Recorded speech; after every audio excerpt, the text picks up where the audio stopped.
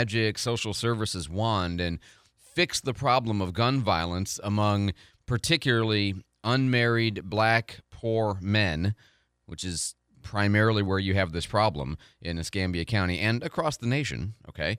How do you fix that? Well, as Hassan Hills mentioned, one of the key things is that you're talking about human beings, okay? And human beings do things for reasons. And I know that sounds really boring and lame and obvious, but that's a crucial factor to understand, is that people do things for reasons. And what you're trying to do, ultimately, is you're trying to take people who are born into America and you're trying to get them to be productive, law-abiding, create more than they destroy citizens, which is what most people are. But you're trying to raise them from the time they're born to the time that they're going to be, 15 or 16, because unfortunately, that's kind of the now it's too late to fix it problem. You've either done it right or you haven't. There are some examples where a person might go wrong after that age, and there are some examples where a person might, flip and go right after that age if they're going the other way. But it's very rare. And so what you're really talking about is raising citizens. And so if you've got, for example, these kids who grow up in poverty, they often grow up, not always, but often grow up in broken homes. They grow up in an environment where there's very little hope, where everybody around them is poor, where many of their friends are engaged in illicit behavior because their friends all come from the same bad circumstances. And there's really, in their mind, no chance. There's no chance. What's the point? Why would I bother doing well at school? Why is school even valuable? Why would I bother trying to get a job and, make $10 an hour when, I can go do other things and I can make a whole lot more money than that as long as I can avoid getting caught? Well, yeah, I know some people get caught and I know some people get shot and I know my friends are dying, but, what's my alternative? That's, if you lived in that environment, it's very easy to understand why people are largely a product of their environment, okay? And so one of the things he says is we need to get successful black men who have come out of that background in front of these kids when they're young enough for that example to make a difference, right? That's common sense, because you have to give them some kind of hope that there's some kind of alternative. And if you don't think that it's a pretty despondent kind of situation, listen to this testimony. Hello, my name is Tashara Nettles. I grew up right here in the Brownsville community. I left here when I was 17 years old. I went to college. I got degreed. I went into the military, and then I came back home to repurpose and get re-degreed again so that I could go into mental health to help my community here.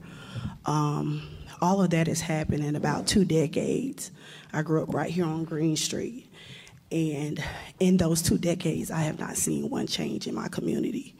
Most of the guys I grew up with are dead or in jail. Can you, just for a second, if you're relatively affluent, relatively safe, your kids, you're middle class, you've got a job, you do well, you're saving for your retirement, you're working on your debt, you're listening to the Pensacola Morning News and you're watching your TV every night. Try to put yourself in the situation where, she got successful because of a variety of reasons and a variety of things that happened to her, but she comes back 20 years and it looks exactly the same to her. And it does to them too, who lived there and didn't get out. And then what does that do to you in terms of your ability to even believe that anything might matter in the sort of way that civilized decisions and behavior would matter? Now, none of this excuses bad behavior. That's not the point of what I'm saying. I'm just saying you have to, for a minute, step into that world and try to understand it a little bit. Because otherwise what you do is, and I love the sheriff. I agree with the sheriff about a lot of things. But one of the questions that came up was the question of, whether more patrols are going to solve the problem. And one person who talked, he never said his last name, but his name was Charlie. There are not very many crimes that police actually prevent. Majority of crimes, police come in after and investigate and prosecute and whatever. So, police are not able to prevent gun violence. Increasing your police presence in communities does not prevent gun violence. It is proven many, many times that increasing police presence does not prevent gun violence. Community outreach and giving money to people, the government, the city government allocating funds and creating groups to be in those communities and talk to people is the only way. So that's his perspective. I share a lot of that perspective. Chip Simmons, of course, he's the sheriff. He's the one organizing this roundtable. I obviously am one that if we increase our patrols and we take the bad guys and the guns off the street, those particular people will not be involved in gun violence for a period of time. So while I agree with much of what you said, I think that there's got to be a multi-pronged approach to all these things. And there's truth in both of those. I mean, certainly more patrols tends to deter crime. More patrols tends to reassure law-abiding citizens, which are the majority, of course, that, you know, if something is being done, it tends to make them feel safer in communities beleaguered by crime and violence, of course. But Charlie is onto something in this, that if you have a community where most of the people have a reason to behave, they have investments that they have something to lose if they get caught or if they get hurt doing crime, and those communities don't need to have hourly patrols by the cops, right? I mean, if you live in a middle-class neighborhood, it's a noteworthy event when the cops come through because you're like, that's weird. What's going on, right? Because they don't patrol actively your neighborhood because they don't need to. And it's not because people are afraid of committing crimes in those neighborhoods, although I'm sure to some degree they are. It's because people in those neighborhoods aren't criminals. And I don't say that as they're not in this category. I say that as in they want to behave because they have something to gain by behaving and something to lose by misbehaving. And they want to do well because they've internalized virtues, they've internalized civilized behaviors, whatever you want to call it. Where Charlie is right, and I think Chip is not as right in this particular case, is that what we need to do is get people who don't want to go shoot each other.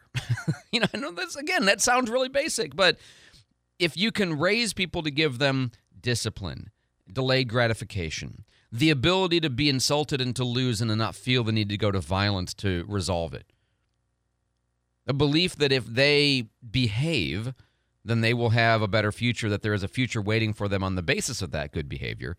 If you raise citizens, then you don't have to have extra cop patrols because you have good people, and good people don't need the police presence to deter them from doing bad things.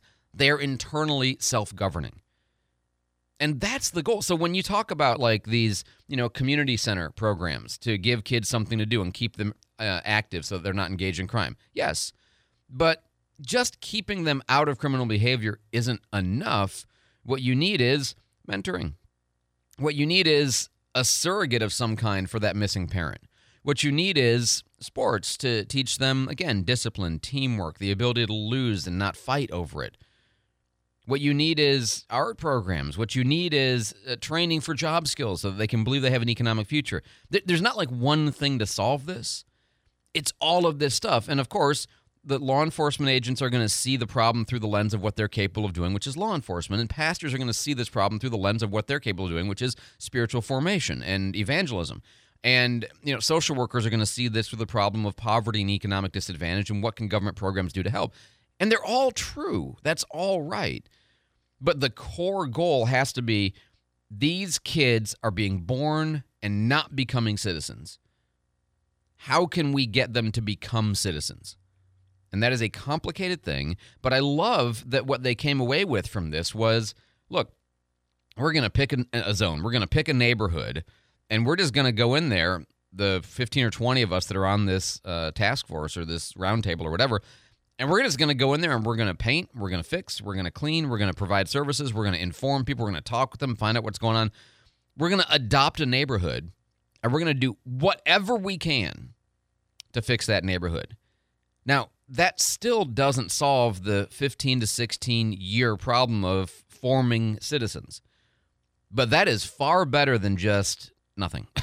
And that's far better than just, you know, studying the problem and talking about the problem. So do I think what they're going to do is going to make a big dent? I don't know if it'll make a big dent, but it might make some difference. And some difference is always what you're looking for. But again, these are massive social, structural, formational processes that are broken, more broken in certain places with certain people. And fixing those is the only real long-term solution. 522, and again, it is not simple, and there's not just one process that needs fixing. And just throwing money at it won't fix it. You got to throw money smartly at it, and time, and people, and all of the above. 522 on News Radio 92.3. I'm Andrew McKay. Gentlemen, this is your first hop. The jets you are flying against are smaller, faster, and more maneuverable, just like the enemy MiGs. The clock is ticking, and as of now, we are keeping score.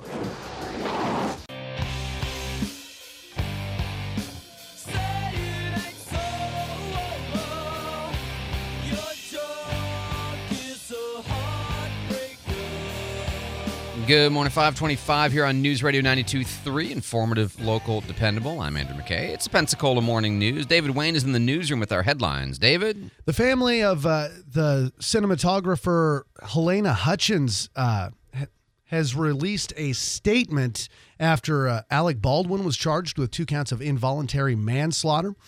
The statement says, quote, "It's a comfort to the family that in New Mexico, no one is above the law." President Biden today hosting a bipartisan group of mayors at the White House. They'll be discussing various issues. One of those issues, the migrant crisis at the southern border. Earlier this week, New York City Mayor Eric Adams called that surge a national problem and said it requires a 50-state strategy. Today's meeting just 2 weeks after Biden made his first visit to the southern border to assess the crisis. And police in Colorado today investigating a disturbing report of rat poison inside of a Taco Bell burrito. The Arapahoe County Sheriff's Office there in Colorado says apparently a customer got into an argument with an employee at this Taco Bell. They were given a free extra burrito after that argument. After eating that burrito, apparently became violently ill, was taken to the hospital, and hospital staff now suspect there was rat poison put in the burrito. Wow. We live in a world where we trust other people for thousands of things every single day. I mean, it's a little scary, to think about all the ways in which you distrust other people are going to behave. David, thanks so much for the update. I always think about it when I'm driving. Like, you're driving down a road like Old Palafox, Highway 95A, and, it's 45 miles an hour north, 45 miles an hour south. That means your closure rate is 90 miles an hour with no median and a little, foot-wide double yellow line between you and death. And you're just trusting that the dozens of cars you're going to pass at 90 miles an hour closure also don't want to die today. And also are capable of keeping their car in their lane. And most of the time that works. The vast majority of the time that works. And then every once in a while it doesn't. But just think about the level. It's a little scary to think about, but the level of trust that we place in our fellow man to not poison the burrito, to keep the car in the lane. All of these things. It's frankly, it's amazing. But most of the time it works. Why? Back to the theme of before. Because, generally speaking, most people are citizens. And I don't mean they're not illegal immigrants. I mean, they have internalized the principles of good behavior, and or when they want to veer in the wrong direction, they fear consequences enough and have enough to lose that the threat of consequences makes them behave better. And that system works almost all of the time. It's kind of amazing. 437-1620. Somebody texted me in here, says, for many of the young males without a strong, consistent male figure, gangs become their family where they find unity and safety. And I would add acceptance and leadership and a sense of place and meaning. All of that. As a form, the gang is a cult, right? You get that. Like, people who find cults, same thing. They find meaning and place and acceptance and love and significance. And that's why people fall for it, because those are powerful things that every human being needs. And if you don't get them in the proper places, you'll find a place to get them in the wrong places. As a former middle school teacher he says, too many males are dead from AIDS. Violence is not always guns, and drugs is also an issue. Tough problems that need more than money spent. Kids feel abandoned, accept gang life, got to break the mold. And do-gooder folks living million-dollar homes have no clue. That's right. And sometimes, people with the best of intentions who don't have enough knowledge or experience. I can't go. I could be a big. Okay, but I can't go lecture the kids at Warrington Middle on how they should make their lives better. They would laugh at me. It would be stupid of me to try. because how would that possibly penetrate? I've got no relevant experience that would make them. I mean, maybe I get lucky. Maybe I'm a dynamic and entertaining enough speaker, right? But you need somebody that's been there and done that. And that's what, one of the speakers we talked about a minute ago does. 529 on News Radio 92.3. Meanwhile, other news. In France, over 1 million people marched across the country against raising the retirement age. The French have a very... what's the word I want? Laziness is the core of the French system, is working fewer hours, fewer days for fewer years is kind of the core to their system. So the proposal that Macron has made is to raise the retirement age. Are you ready? What would you guess? If I told, because in America, the basic retirement age is 65, right? That's the base. Now, some people retire earlier. They get good packages. Some people can't retire at that point. But if I asked you to guess, what is it? Well, right now it's 62, and he's proposing to raise it to 64. And they staged, protests and strikes over that proposal to keep their pension system viable, which it's not right now. And so we'll see if they can pull it off, but they'll be in trouble if they don't. Fox News, I'm Chris Foster. The actor Alec Baldwin's attorney says they will fight and beat involuntary manslaughter charges for cinematographer Halyna Hutchins' shooting death in 2021. The attorney essentially blaming others on the set of the low-budget movie Rust for not checking the gun. Prosecutors argue that not only was Alec Baldwin responsible for checking the gun before using it during a scene rehearsal, but that as a producer, he also had a wider responsibility for safety on the set. Fox's Jonathan Hunt. A Supreme Court investigation into the leak of its abortion decision last year comes up empty. Dozens of interviews and cyber forensics have so far, based on the preponderance of evidence, not determined who the individual was to leak a draft opinion of the Supreme Court's Dobbs ruling that overturned Roe v. Wade. Fox's Jared Halpern in Washington. The decision was leaked the month before it was announced. America's listening to Fox News.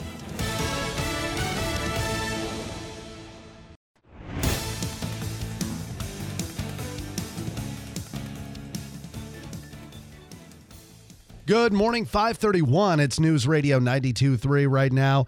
51 degrees, partly cloudy skies here in Pensacola. Escambia County leaders are moving forward with a plan to spend $4.1 million that HUD has awarded to address homelessness and housing needs in our area. Yet during yesterday's discussion, county commissioners reviewed a plan that called for 75% of that money to be used to build a low-barrier homeless shelter and 7% that would go towards affordable rental housing. For me, I'm not going to vote for 75% for the congregate shelter. I mean, it can be close to that number, but the number one issue I have in my district is affordable housing. Following Commissioner Luman May's comments, the board opted to take 5% of the shelter funds and apply that towards affordable rental housing. Once Escambia County staff completes the home ARP allocation plan at the end of next month, there will be a 2-week public comment period before it's submitted for HUD approval.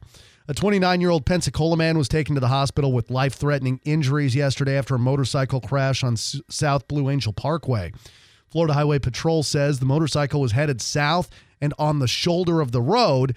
An SUV apparently turning into a parking lot. The motorcycle hit the right side of that vehicle. The rider was taken to the hospital with critical injuries. Escambia Fire Rescue Captain Joel Richardson has been named the Instructor of the Year by the Florida Fire Chiefs Association. Richardson has been with ECFR since October of 2009 and serves as the Training and Safety Captain. Also recognized for that award was the Florida Rapid Intervention Training Operations Group. If you voted by mail during the 2022 general election and you want to do it again in 2024, you're going to have to renew your request. Escambia Supervisor of Elections David Stafford says new legislation signed into law requires voters to submit new vote-by-mail requests for each election cycle.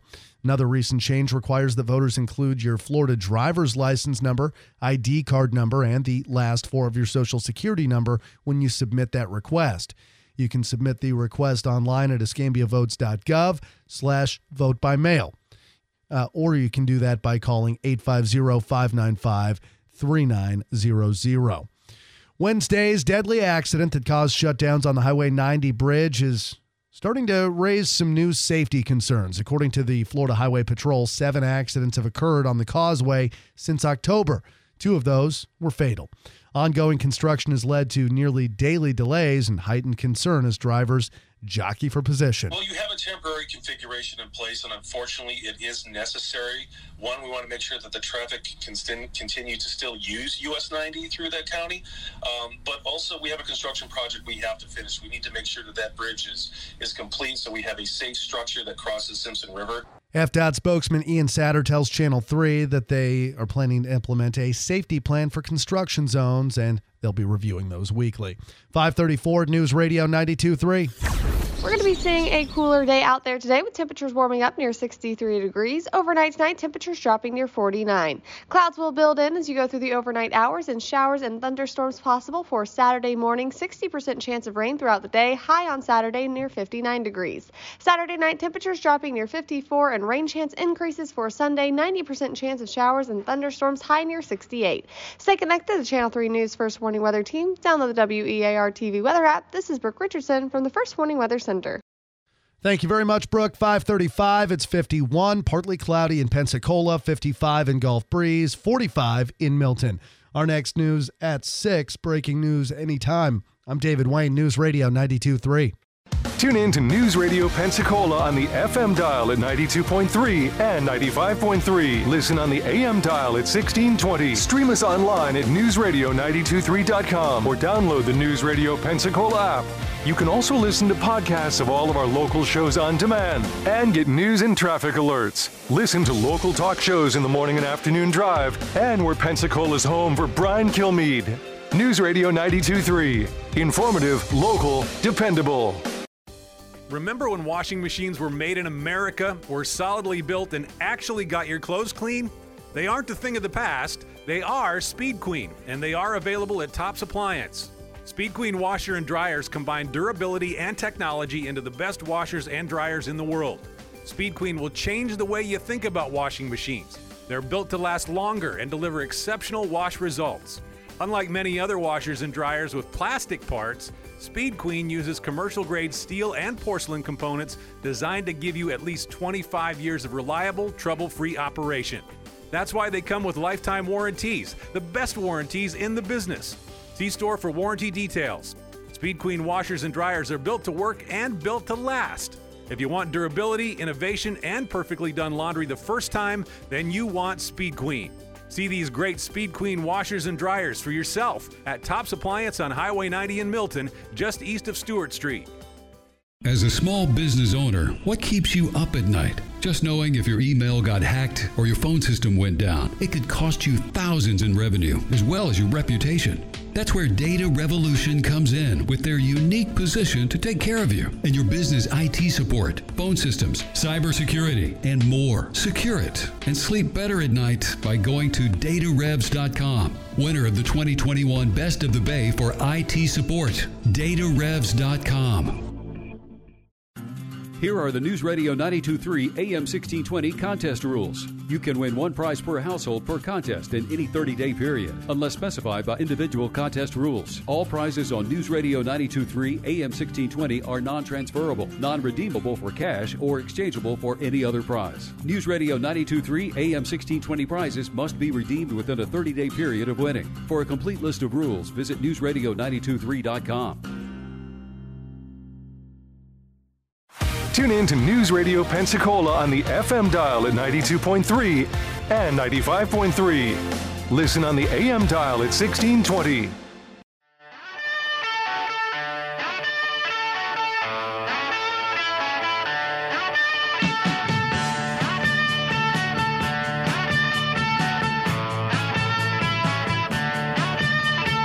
Good morning, 538 here on News Radio 92.3, informative, local, dependable. I'm Andrew McKay. It's a Pensacola Morning News. And yesterday we had a chance to talk to Wes Morano. He is the county administrator for Escambia County prior to the Escambia County Commission meeting that took place yesterday morning. Wes, welcome back to the show, sir. Hey, Andrew. It's great to be here. Always good to have you. Always good to have you. Okay, I have to ask you the first question because I have been asked several times, and I just want to make sure I get to it. Detroit Boulevard, when is it going to be reopened? I will have to check on that and see. I know they've been working pretty hard. I think they should be getting pretty close, but I will have to actually get back with you on that one. Oh, okay. I thought I had let you know in advance, and it's my fault. I failed to do that, so I apologize. I didn't mean to put you on the spot. I would have asked you only if I thought I had let you know in advance I wanted it. Because it's impossible to track everything in the county for any one person. Second, it is. Yeah, it is. And especially now that you're not just the roads guy. Like, I know probably years ago you would have known because you're the roads guy. Now you got to track everything, which is a lot to track. Of course, Commissioner Burgash was very active in advocating to push from the PNJ for public notices to the Escambia Sun Press. The law now allows you to go entirely digital and not spend any money on print if you put it at the county's website. Has there been discussion about planning to do that, as far as you know? Yeah, we've had some discussions about it. It's kind of all-encompassing. Like, the school board would participate with us, and we would be responsible to post some of their stuff. So we're looking into that and seeing really how efficient and how feasible that would be. From my standpoint, I certainly don't want to be responsible for another agency's organization's posting of their public notices. But it's something we are talking about and looking at to see if we can to see if it is a viable solution for us. Okay. That won't cause us too much extra work. Yeah, and I think if I recall correctly that like the city of Milton was having this conversation, and in order they can't host it on their own site, it has to be hosted by the county. So if, for example, City of Pensacola, although Mayor Reeves yesterday said that he doesn't want to move away from active publication of these things in print, so it's not probably an issue, but still that it would have to be at the county site, and so that would mean you'd have to be providing that service somehow or other. So, all right, I appreciate that. Just, keep us updated if any of that changes. One of the things on the agenda today, and it just caught me by surprise because it seemed like such a big item, is you guys are going to talk about the possibility of a next phase expansion, unless I read it wrong, and I know sometimes I do, a next phase expansion of the landfill, an enormous expansion. Like, we're talking, $2 million, I think, only for the design. And would this be on the other side of Beulah Road? Is that how I read this? Yeah, that's right. It would be on the east side of Beulah Road. We already own the property there. And the item that's on today is for design and permitting of the site. And it's going to be a pretty involved project. We're actually going to build a new road, or take Beulah Road and kind of divert it around. And the existing Beulah Road will become our entrance road into the new landfill. Really? But it's about a 4-year process from the beginning of design to end of construction. Which is pretty aggressive. We have about 6 to 8 years left where we're at. So we're looking to bring this to fruition and get it done and get it accomplished. And it'll add, 40, 50 years with by the time we get to building all the cells out in the new expansion area. So it's a much needed project. We're tracking pretty well on the timeline to get it accomplished. And so that's kind of what that's about. Okay, so I want to recap to make sure I get it. The idea is to build what I would call a straighter Beulah Road that's going to go north and connect with. Would the new road just connect with the rest of Beulah before you get to like the Timber Creek kind of area, or would it go all the way to Muskogee? But then you're gonna go ahead. Yeah, it'll circle back in. Okay. And we'll be working in conjunction with FDOT. Through this area as well. It's going to tie into the Kingsfield expansion and the interchange. All of this is going to work kind of in conjunction. And so we are working with FDOT to let them review our plans and get their input. And they've been pretty good about working with us on this project. So Chris Phillips, our traffic engineer, has been heavily involved in this, and Don Seitz, our solid waste director and engineer, have been working closely together with FDOT. So it's a good project, and I'm looking forward to seeing it come to fruition. And so this would basically, in the time frame that's left for the current landfill, about half of the time that's left, it would take to construct the new one, which, as you said, would extend our lifespan for about 4 to 5 decades. And frankly, I think if you're a resident, you have to like the idea that it's basically at the same site, because it's not creating a new landfill somewhere else, close to residences or anything like that. So interesting. No, and I assume the plan would be that you're going to fund this through I mean, would you fund this through general revenue? Would you fund this through a bond? Like, what's the construction scope going to be? This is solid waste reserves. Okay. So we have a pretty healthy reserve right now in solid waste, and that's where this funding would come from. Okay, so you kind of been saving for this plan to begin with. Have a ballpark swag number on the price tag for the new landfill, aside from the $2 million for the design? Yeah, I think that swag is somewhere around 15 to 20 million. 15 to 20. Okay, and what is our reserve at right now? It's at 45. Oh, okay. So we're good. We're good. No, we're good, and we're gonna. It'll cost some of our reserve, but we're going to build that reserve back. It'll build back fairly quickly, so we're not concerned about that. Okay, well, interesting. Wow, this is the kind of stuff government's supposed to do well, and it sounds like it's being done well, so I appreciate that. Great information. We also have some things to next week. We got the point in time count coming for. It's not just counting all the homeless people in our community, but it is also you're intending to map out the homeless camps. Is that right? Yeah, so we've been working pretty hard with the continuum of care and my in-house staff and some folks put a little working group together. Allison Patton from City Council's involved, and Travis Tompkins, our emergency manager, and myself, and Chandra Smiley's involved, and we put a working group together, and we're getting more involved, I guess you could say, with the continuum of care, to try to get a more accurate count. And so we've been doing some training this week, and we've got some other initiatives coming. But last year, I think if you remember the discussions, when we looked at the point-in-time count, the numbers, they seemed extremely low. Yeah. And so one of the initiatives that we're bringing forward is just to try and get more involved and get a better, more accurate count, because the better, more accurate count we have, it opens us up to being able to apply for more grant dollars to provide services and try to move the needle a little bit, if you will, on homelessness. And it's been a very much talked about topic as of late. And as a matter of fact, I have a meeting this afternoon with Sheriff Simmons to talk about some issues related to homelessness. And we're going to be looking at models in different areas of the state. Pinellas County has a model that we're going to send folks down to take a look at that model. But we're looking to really move the needle on this topic, and it'll take a lot of work. It's a heavy lift, and it's not going to be anything that's going to be overnight. It's going to be a grind to be able to move that needle. But I feel like we have to, and so that's the reason we kind of put the little working group together. And just trying to be a little more engaged and get some things accomplished. No, I agree with the idea that you have to know where you are before you can know how to get to where you want to be. So that makes sense. There's also a thing on here for an Englewood Community Center. This would, by my assessment, this is now the second community center project that we're working on. The one in District 4 for Commissioner Bender at the old church site there, and this one is also like an old church site. Am I reading this right? Yeah, it is. It is a current church, and this is something that's kind of been worked and looked at for a few years now. And there was a thought to rebuild the Englewood Boys and Girls Club, and then this site, which is literally just a couple of blocks down the road, became available, and we've done a lot of due diligence to make sure that the amenities that Commissioner May wants to provide there will fit and can be constructed, and the cost of the renovation and such. And we feel like we could accomplish that with the budget that's available, which is altogether is about $4-something million, I think.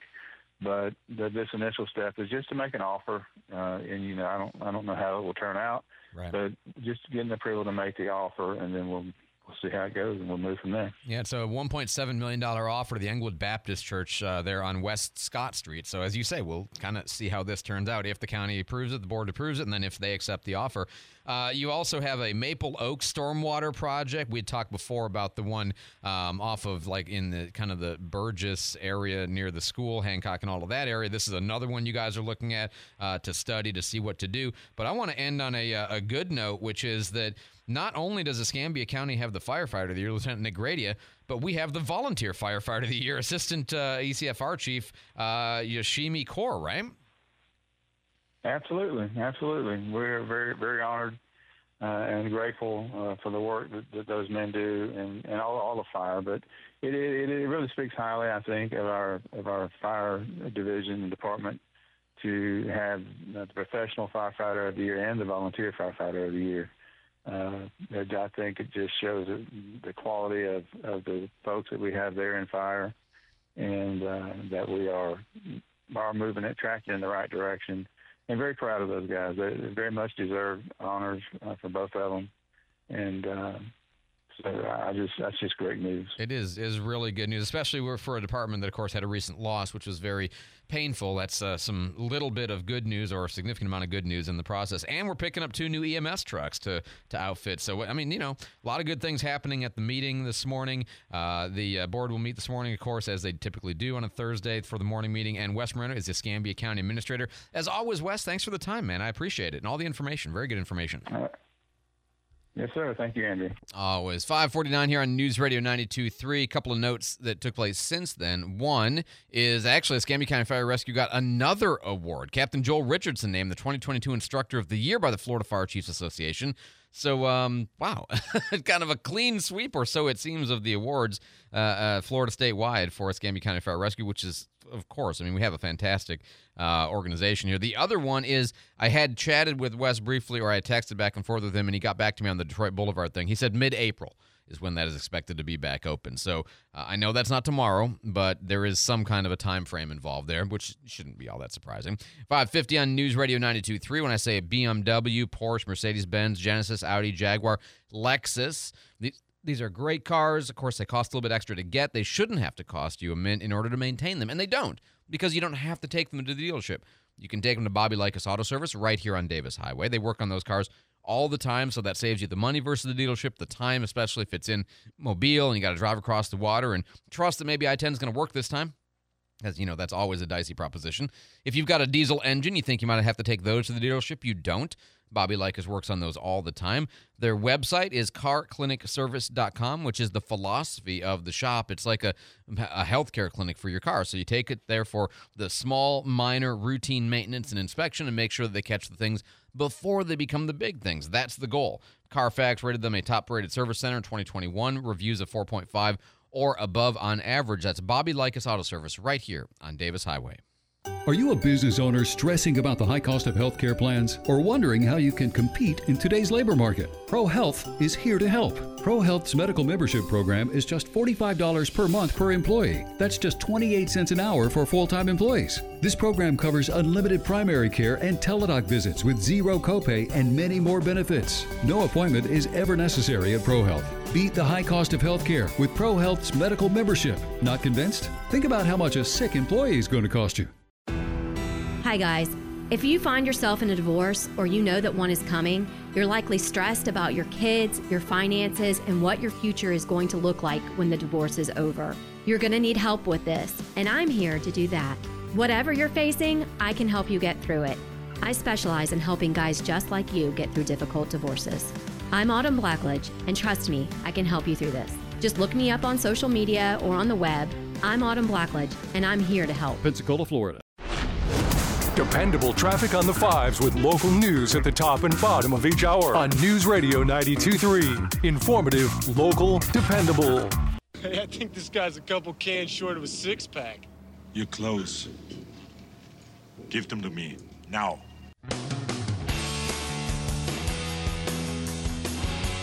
Best pickup line ever.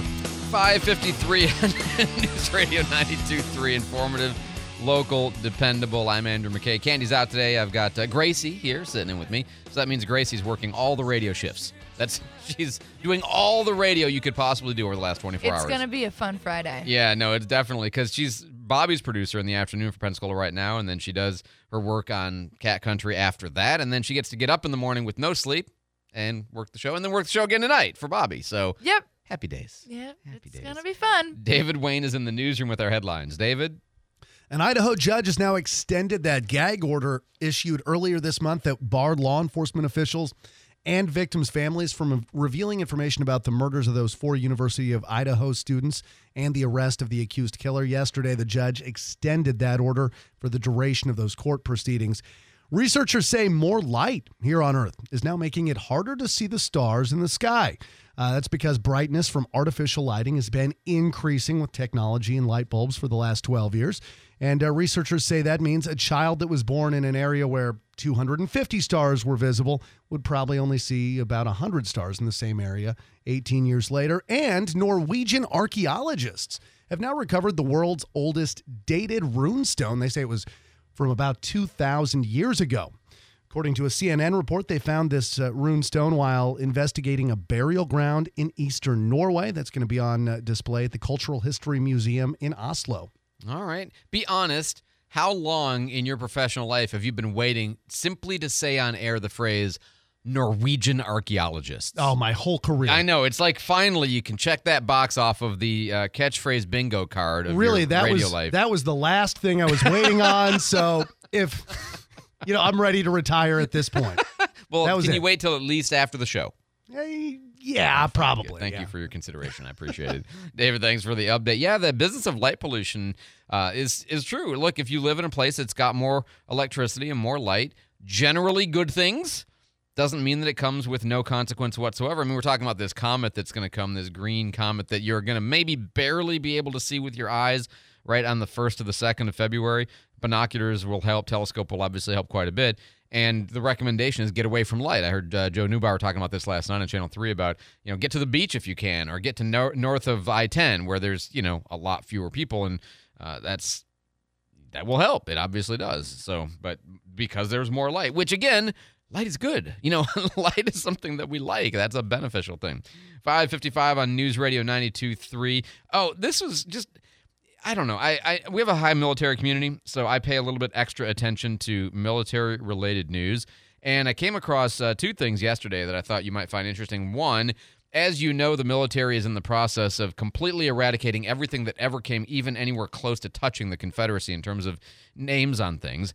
And now the VA, the Department of Veteran Affairs, has changed the name of the medical center in Richmond, which had been the, it was the Hunter Holmes McGuire VA Medical Center previously. Dr. Hunter Holmes McGuire was the honoree there. It's now just the Richmond, Virginia Medical Center, and that's because McGuire, Dr. Hunter Holmes McGuire, was a Civil War physician who treated Stonewall Jackson after the First Battle of Manassas, amputated Jackson's arm in an attempt to save his life, but he was also a crucial factor in developing conventions for treating medical personnel as non-combatants, a key principle of just war theory these days, by the way, and protocols that were later used in the Geneva Convention, and the bedrock principle of the American Red Cross and other medical service organizations, that once somebody is injured and no longer a combatant, you treat them as a civilian. Unfortunately, he also opposed voting rights for black Americans. His whole life opposed the release from slavery. He considered them an inferior race, opinions which he expressed in a book that he wrote in his later years. And so there you go. We have scrubbed him off, even though I would say that his racism, though wrong, is a minor component of his professional life, maybe no component at all of his professional life, but his contribution to warfare, the saving of lives, the medical conventions, and the ethics of war are enormous. But the way we do it these days is, 95% good, 5% bad, you're out. And so we've scrubbed him away from history. It's really sad. You can't, it's not enough to just contextualize somebody and say, no, in this part of their life, they were completely wrong.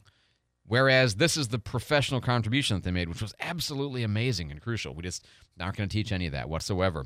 437-1620, 437-1620. If you're working on a home repair project, Pensacola Hardware, they are the experts. And not just the experts. I mean, they've got that institutional memory because they have been around for more than 170 years helping people just like you build, rebuild, remodel Pensacola, but also because they have it. You never have to go there and say, hey, I need this thing. Oh, we'll order it for you. No, they have it. Because literally, if they don't have it, you don't need it. Because they know what people are going to need. And if you think you need something, they don't have it. That's their way of saying you don't really need that. You have a better way to solve that problem. Now, that's true whether you're working on a little home repair, changing out an outlet or something like that, or whether you're, building a house and you need supplies, or you need guidance, or you need to know how to solve a problem, they can do that. All of that. Pensacola Hardware, right downtown at 20 East Gregory Street, helping people build, rebuild, and remodel Pensacola for a long time. 5:58 here on News Radio 92.3. Some counties in Oregon might, secede is not quite the right way to put this, but they might join Idaho. There's actually, and by the way, I lived in Oregon for a while. This makes perfect sense to me because Oregon is a weird blend of everything east of, like, I don't know, there's kind of like this desert area that's 2/3 of the state to the east. Those folks are more like Idaho. They really are. There's only like 400,000 people in that part of the state. They would fit with Idaho much better, and they could abandon the People's Republic of Oregon to the Westers. And so there's actually several counties that have voted on this.